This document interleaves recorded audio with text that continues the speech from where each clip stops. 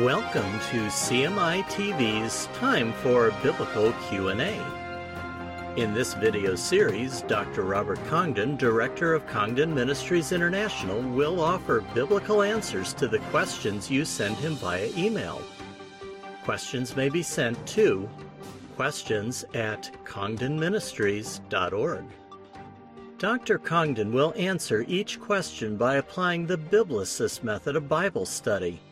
This means that his answers will be based upon a literal, historical, and grammatical interpretation of the Scriptures. Where appropriate, he will explain why the Biblicist's approach to Bible interpretation offers a more accurate answer to questions than the Reformed or Calvinist approach that is being applied and widely propagated by many in churches today. Here is a question submitted by a viewer. If God knows everything, if He knows us and what we do and think, if He knows what we need before we ask, why should we pray to Him? Aren't we just bothering Him with incidentals? Thank you.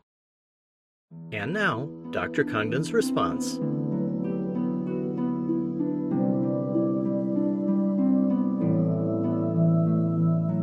Thank you for that excellent question. At some time in life, I am sure each one of us have asked these questions about prayer. You see, of course we know that God knows everything, that He is everywhere, He's all-powerful, and He is sovereign over His creation. He knows the future, and He knows what our needs are even before we ask Him. In fact, He knows everything about us. That means that when you comb your hair in the morning and some hairs fall off your head, the record books in heaven must be changed because God the Father knows the very hairs of your head are all numbered, according to Matthew 10:30. So why indeed should we pray? Well, certainly there are many benefits of prayer and a solid prayer life, and much has been written about the need to pray. But one reason to pray is often ignored, not mentioned, not understood, or just plain not known by most people. It is that reason that I want us to study today to look at prayer, for it is one of the prime reasons, if not the very prime reason, God has us pray. You see, for the Christian, prayer is vital to our future life with our Lord. Its aspect is far-reaching into our life in the future as we live it with our Lord. Now, as I have studied prayer over many years, I have come to realize that prayer is really more than just fellowship with God. That prayer is really more than praying because He tells us to. It's more than just getting God's attention. If prayer is really significant to our future life with the Lord, and I believe it is, we need to understand what that prime purpose is. In this video, I would like to focus in on the prime purpose of prayer. I believe it is the most important and most urgent reason for us to pray. That is, our prayer life is on-the-job training to prepare us for our life as the bride of the Lord Jesus Christ in His coming millennial kingdom. Again, I'll repeat that. Our prayer life is on-the-job training that is preparing us to live our life with the Lord on into the millennial kingdom and throughout eternity. In order to grasp this truth and its importance, we need to look at three aspects of our on-the-job training for our millennial future.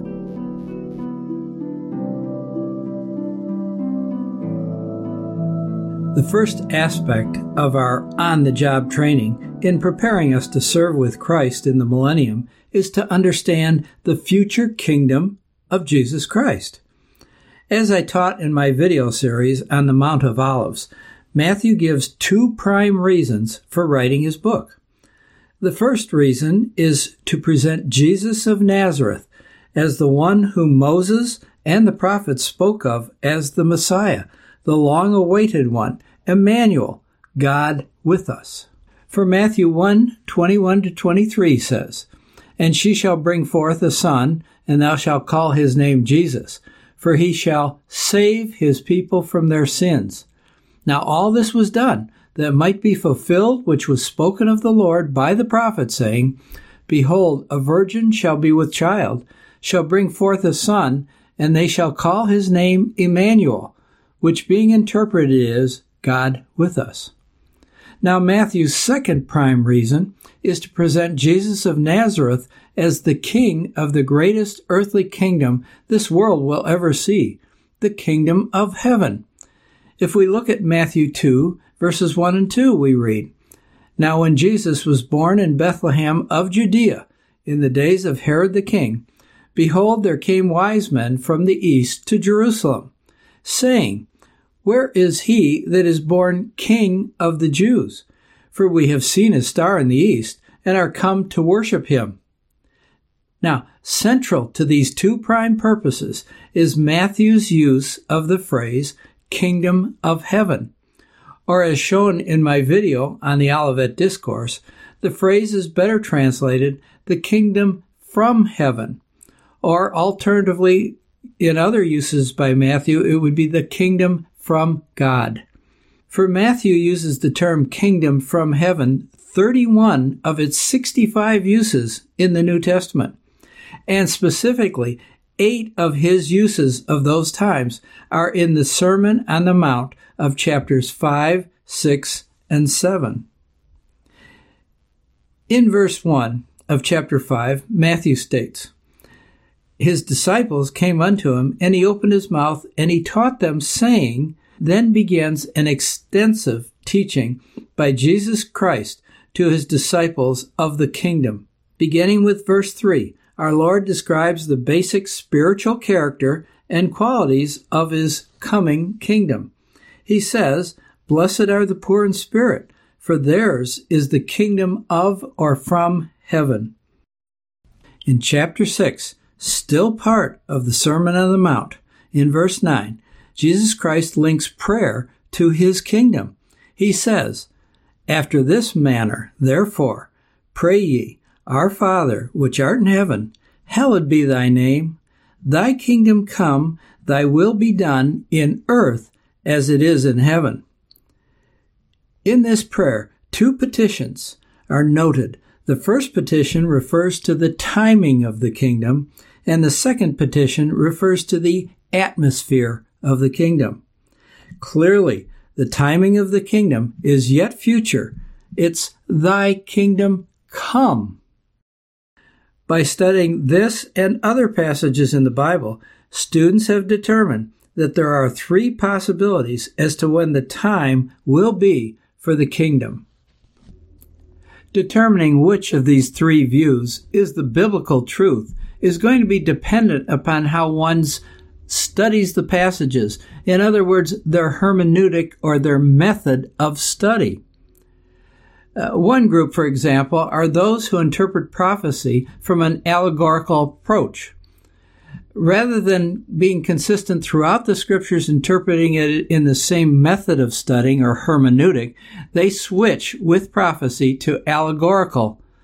The allegorical study sees the kingdom as a spiritual, non-visible kingdom that begins at Pentecost of Acts 2 and continues until Christ ends history and creates a new heaven and earth. A different group, called biblicists, are those who interpret prophecy in the same way as they interpret the rest of Scripture. They are consistent as they move through Scripture in their method of study or hermeneutic. They take all references to the kingdom in a literal or a normal, natural sense. The grammatical is considered, and the historic is considered in their interpretation. By a careful comparison of Isaiah, Daniel, Revelation, and other prophetical books, they believe the kingdom begins when Jesus Christ returns to the earth at his second coming and begins the 1,000-year millennial kingdom on earth. There's a third group that really mixes the two, and it's a compromise view of these 2 other views. It sees a spiritual kingdom now, but a literal or physical kingdom in the future. Since this last view is a compromise and is typical of compromise, it rarely will reflect the exactness of Scripture. Any compromise results in a lack of exactness of the Scriptures. We're going to reject it and consider the first two views. Now, I believe the spiritual kingdom view fails for three reasons. First of all, it requires two systems of interpreting Scripture. Depending on where you are in the Bible, which system you use. Consequently, it makes it easy for a reader to put in his own views rather than the Scripture's straightforward teaching. Secondly, it ignores many of the prophetical, physical descriptions of a kingdom that are clearly related to a visible, earthly kingdom. Examples are distance measurements, geographic features, and many other specifics of a physical nature that could only fit on the earth. Thirdly is the grammar associated with the word come in Matthew's text. Thy kingdom come. The word come is the verb. It is in the aorist imperative. Now don't worry about the grammar, just understand what that means. That means that it is a single, punctilinear action, a one-time event, representing, if you will, in terms of an ongoing series of history events. It's a single point in time, not an ongoing kingdom. Typically, the spiritual, allegorical, non-visible kingdom teaching requires this ongoing building or enlarging of the kingdom's population, or a gradual conquering of society with the gospel over time. Now, this view is certainly not a single point in time view, which the aorist imperative would require in the word come, and is contrary to that grammar that God chose and put in the Scriptures. Therefore, I believe the timing of the kingdom is yet future. It will come into being with the singular point in time, second coming of Jesus Christ to the earth to be the King of Israel and the earth, seated upon David's throne in a literal Jerusalem. Having considered the first petition that the kingdom come, we're now going to look at the second petition of the prayer of Matthew 6, the atmosphere of the kingdom. We note that at this kingdom, the atmosphere will be one in which God's will be done on earth as it is in heaven. This kingdom is unique in that throughout its land, God's will is done on earth just as it is done in heaven. This is certainly not true today, for many reject God. They rebel against Him and His laws, and they live immoral lives, sometimes claiming even that they are God's representative as they lead these kind of lives that are really in rebellion to God's word. The literal, normal view of a millennial kingdom, though, says that Jesus Christ will be the king, and further it stresses that He will rule with a rod of iron, beginning with His second coming to the earth.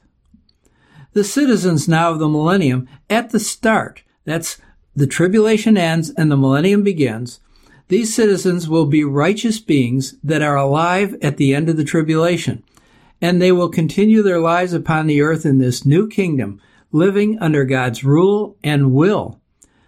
The governing body of the kingdom will carry out God's will as representatives of the king. That governing body will include the bride of Christ, the church, as described by Paul in Ephesians. It will also include Old Testament saints.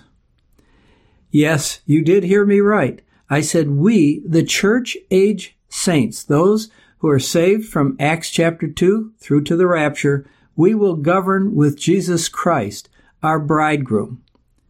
This is a position of great responsibility, requiring special skills, a strong knowledge of our Lord's will, and a close fellowship with Him. Therefore, we are part of God's system of rule that makes the earth as it is in heaven during this kingdom. Thus the atmosphere will be an atmosphere of God's will upon earth. Hence, the first aspect of our on-the-job training in preparing us to serve with Christ in the millennium is this correct understanding of the coming future kingdom of Christ upon the earth.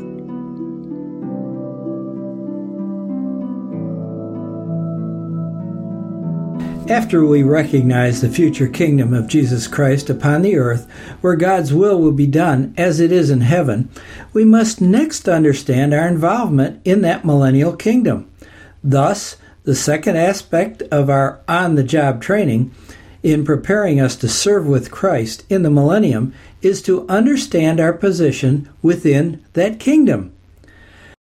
Sadly, that future position is either misunderstood by many, or even sadder, is that many never have been taught what it will be.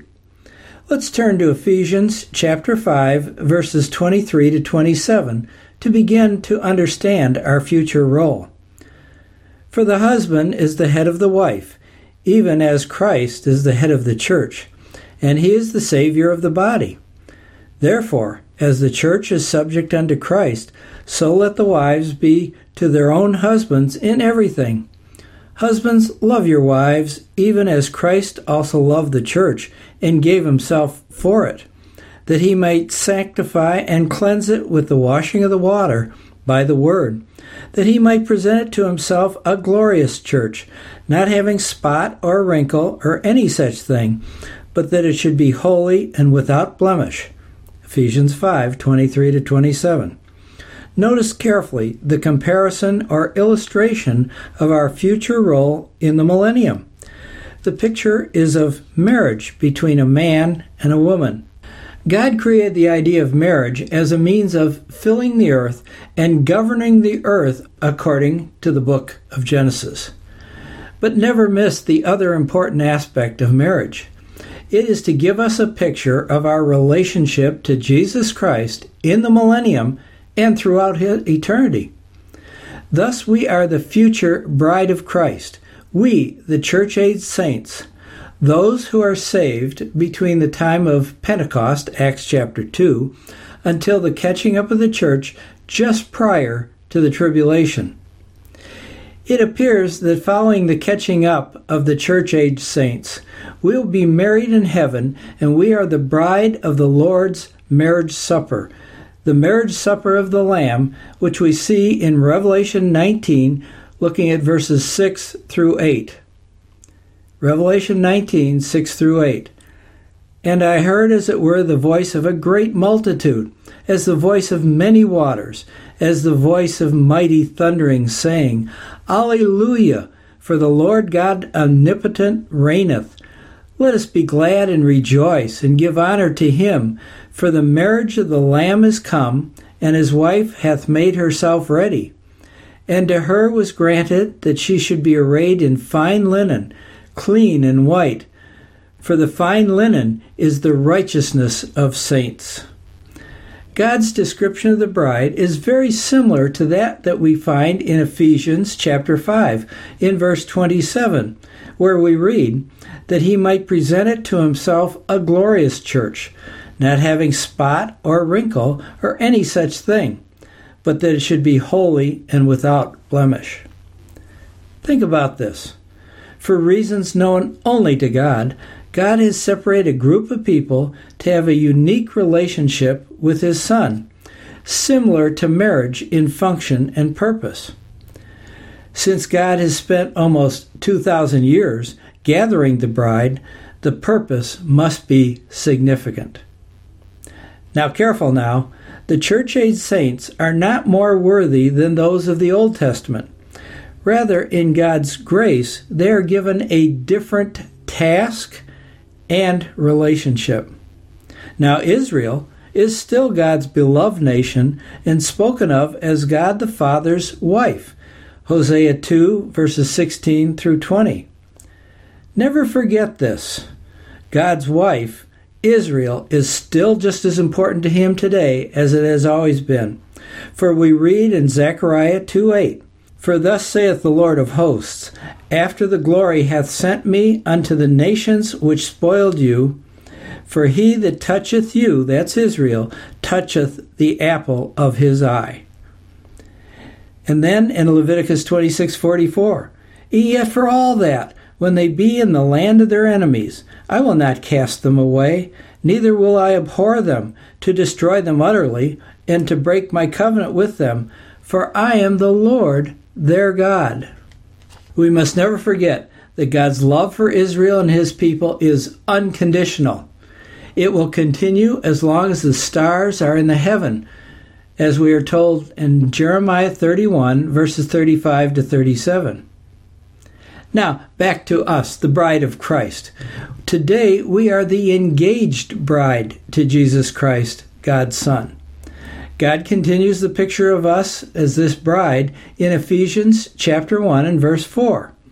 There God says, according as he hath chosen us in him before the foundation of the world, that we should be holy and without blame before him in love. As the bride, the church, if you know the Lord is your Savior, you are now engaged in waiting for the bridegroom's coming, so that we can be taken to heaven to the wedding. During this time, the Lord Jesus Christ is in heaven preparing for his bride, the church. We're told in John 14, verse 2, in my Father's house are many mansions. If it were not so, I would have told you. I go to prepare a place for you. And if I go and prepare a place for you, I will come again and receive you unto myself, that where I am, there may ye be also. Notice carefully. Once he comes back for us at the catching up of the church, the rapture, we will be with him forever. Now, we as the engaged bride must also be preparing for that day. As with any wedding, there is much preparation for both parties. We, the bride, must prepare just as any earthly bride would. Remember, Revelation 19:7 says, the bride prepared herself. Of course, the parallel to an engaged bride's preparation is not totally the same. An earthly bride needs to learn house management skills, cooking skills, sewing skills, decorating skills, managing skills, etc. We, as the bride of Christ, also need to prepare and develop our spiritual skills for the millennium and into eternity. You may never have thought of this before, but it's very important to consider what it means to prepare. Have you seen those signs on the highways that say, prepare to meet your God? Obviously, these are speaking of eternal salvation from our sins. But there could also be a sign saying, prepare to carry out your godly duties in the millennium. You might ask, why is there a need for such urgent and intensive preparation and training? The answer is very simple. We, the bride, are to be married to royalty. Remember, Jesus Christ is to rule as King of Kings and Lord of Lords in the millennium. According to Isaiah 33:17 and verse 22, Isaiah 44:6, we also find in Daniel chapter 2, verse 44, Daniel 7:15 to 28. Also, Obadiah refers to it, Micah, Zephaniah, Zechariah, to name just a few of the many references. Therefore, remember, we, his bride, will be the royal queen. We will co-reign with her husband. We read in Revelation 20, verse 6, blessed and holy is he that hath part in the first resurrection. They shall be priests of God and of Christ, and shall reign with him 1,000 years. That's speaking of us. Now, God will not automatically equip you and make you ready. Oh yes, the Lord is interceding in heaven for us, but we still must do our part to prepare. Remember Paul's final words to his protege Timothy and to the church in 2 Timothy 2, verse 12. If we suffer, we shall also reign with him. John the Apostle echoes this concept of reigning with him in Revelation chapter 5 and verse 10. and hast made us unto God kings and priests, we shall reign on the earth. Notice the Scriptures, understood in their simplest sense, speaks of a literal 1,000 years, and notice this will be on the earth. This is taking it in the literal aspect of biblical interpretation. Now, with high position and nobility comes great responsibility. Are you preparing now? Are you learning about God's will as it is in heaven right now? Are you preparing to do it on earth as it is in heaven? Are you preparing to rule and reign with your husband? You may ask, how do I do this? This is where the third aspect of prayer's on-the-job training coming in, because it will teach us how to be the bride of Christ that does Christ's will.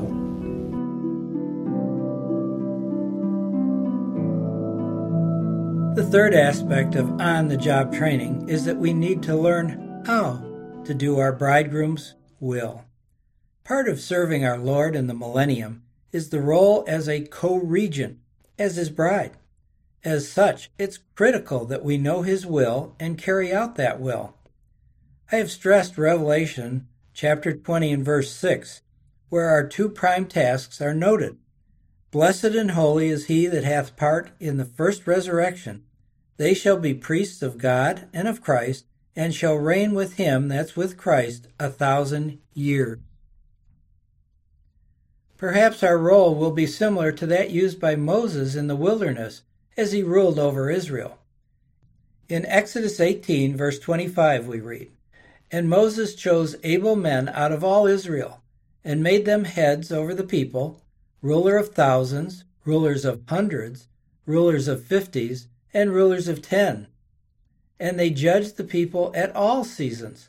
The hard or difficult causes or cases they brought unto Moses, but every small matter they judged themselves. We do know that in the millennium, Ezekiel in chapter 44 identifies the millennial priesthood as having two key functions.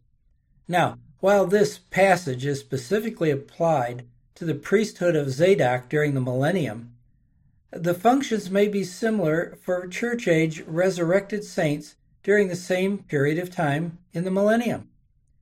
In Ezekiel 44, verses 23 and 24, the two millennial priestly duties are delineated. We read, And they shall teach my people the difference between the holy and profane, and cause them to discern between the unclean and the clean.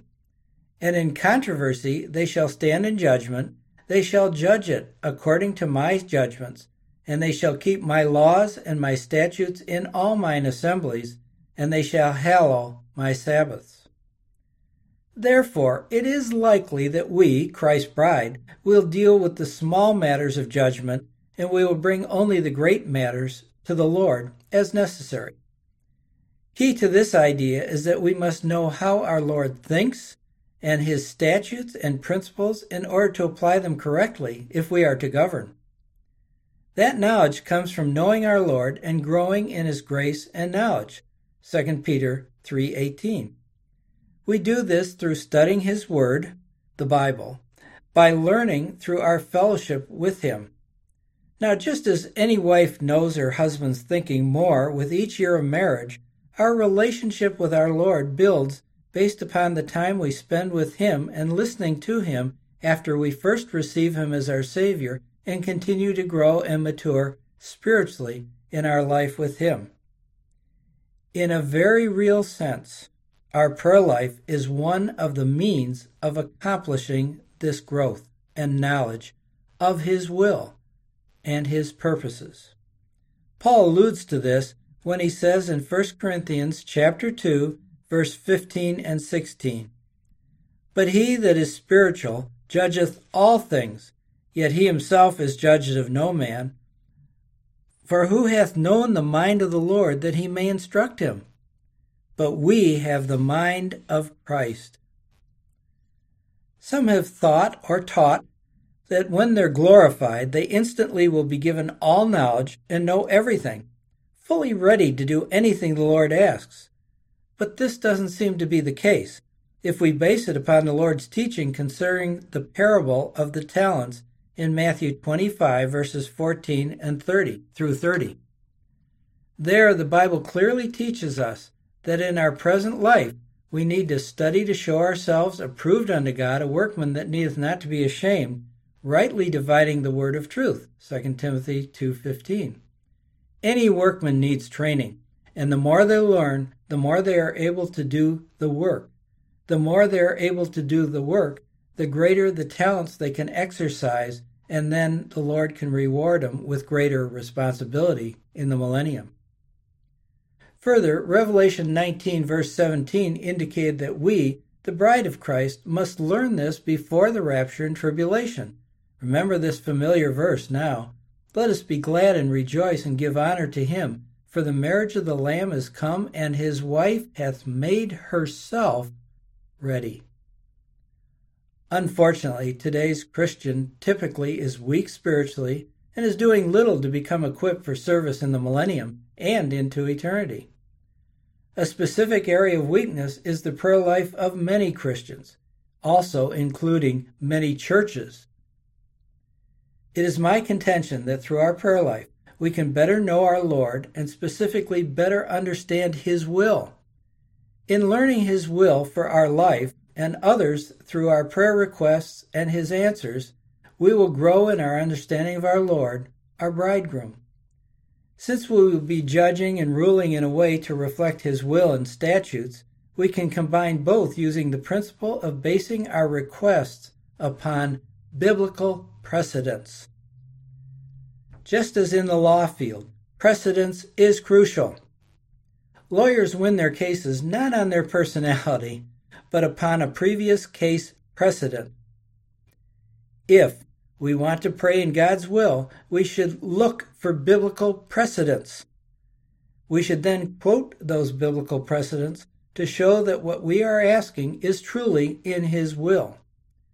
Doing this forces us to study the scriptures and learn about God's previous actions with respect to his will. Cite either a verse or an incident in the Bible that shows that what you are asking for, God has already answered in the past in history. You can apply his principles of answering there to your life and your situation today.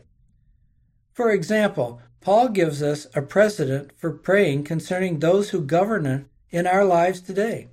In 1 Timothy 2, 1 and 2, we read, I exhort, therefore, that first of all supplications, prayers, intercession, and giving of thanks be made for all men, for kings, and for all that are in authority. We have a biblical precedence for praying for fellow Christians that they may not commit evil. 2 Corinthians chapter 13, verse 7 says, Now I pray to God that ye do no evil, but that ye should do that which is honest. Another biblical precedence, this one praying for the Jewish people and their salvation. Romans 10:1. Brethren, my heart's desire and prayer to God for Israel is that they might be saved.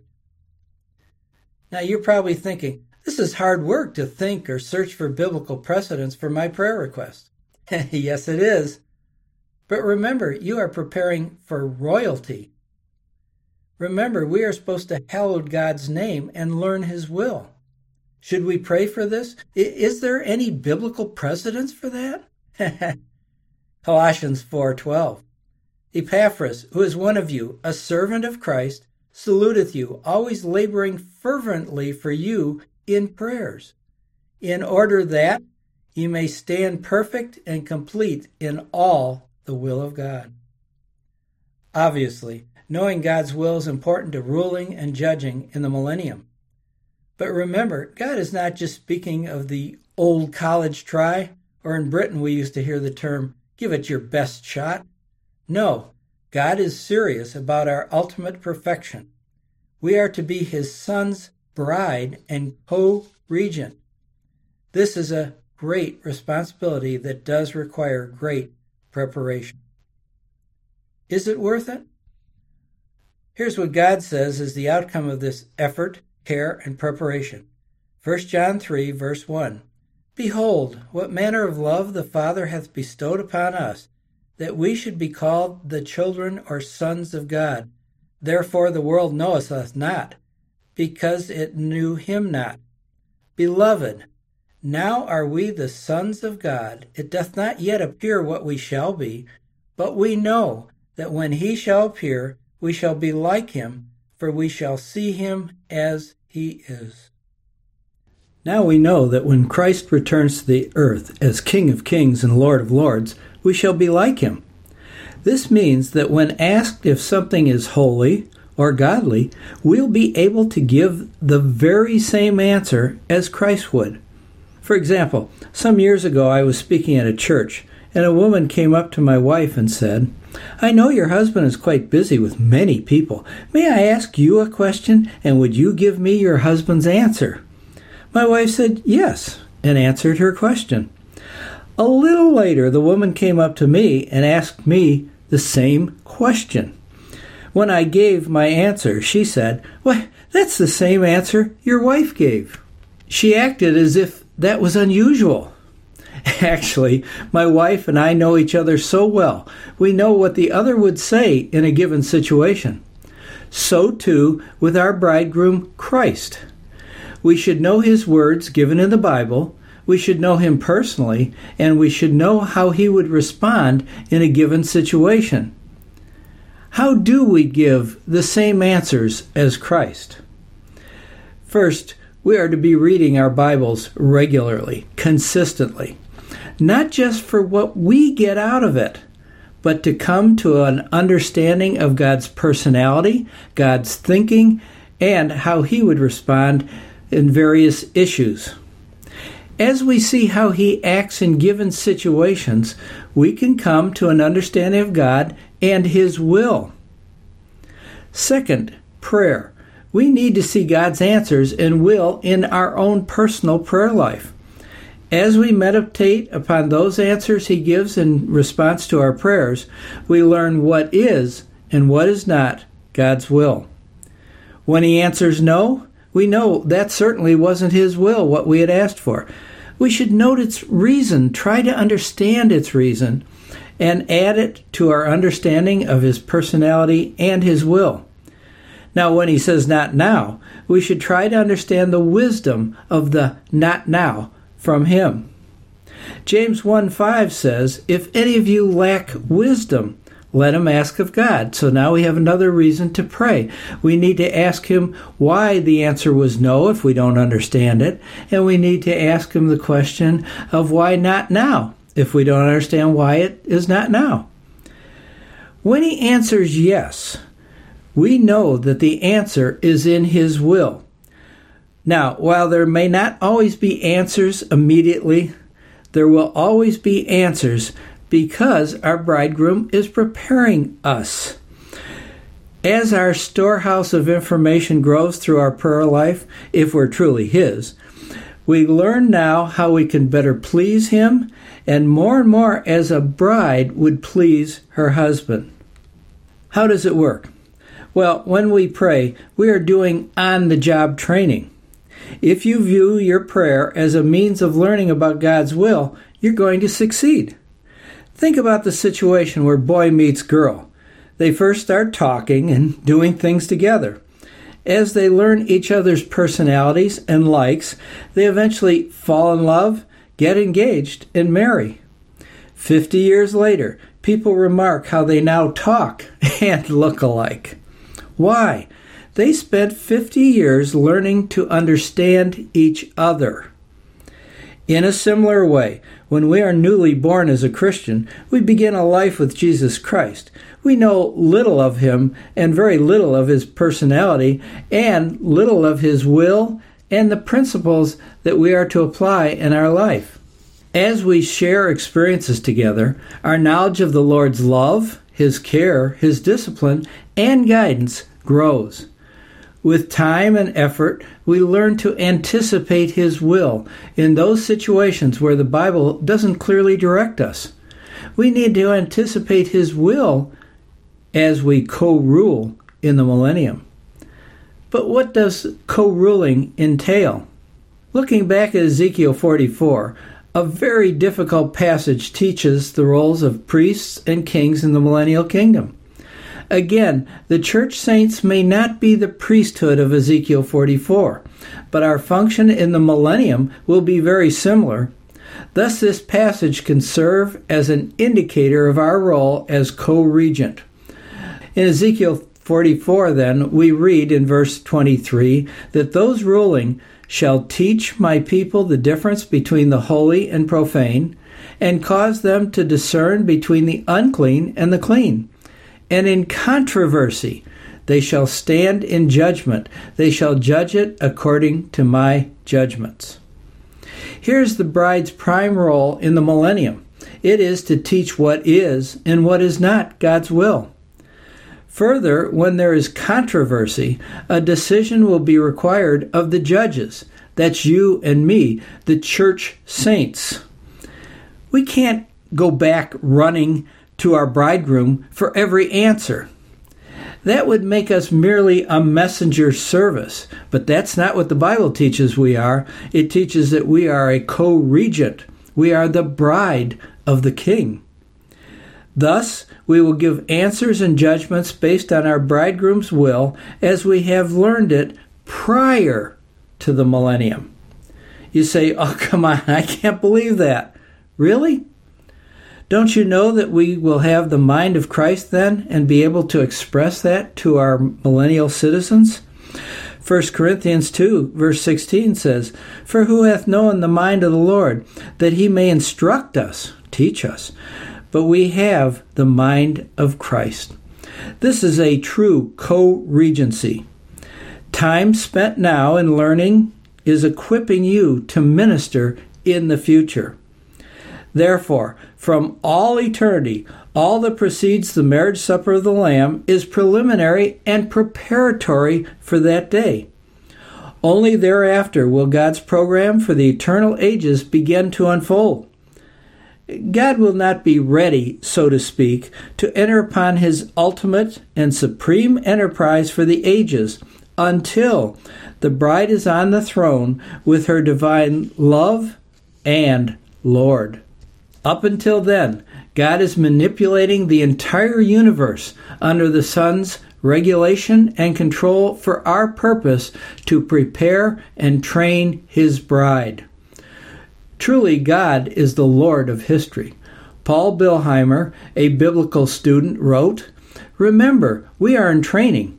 Study God's will by preparing for the kingdom as a bride prepares for her marriage. Pray to learn how God thinks.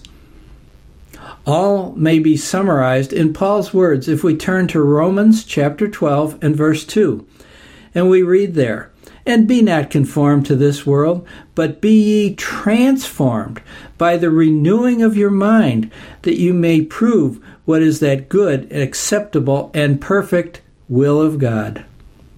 Work, you say? Yes, this is work. But what a great privilege and responsibility it is to be the bride of the Lord Jesus Christ. Next time you pray, remember you are on the job training as you pray. Why pray? To prepare to serve your Lord. Now, until I see you either here or in the air, may our Lord bless you mightily as you prepare for his coming and for your future service to him. Even so, come, Lord Jesus.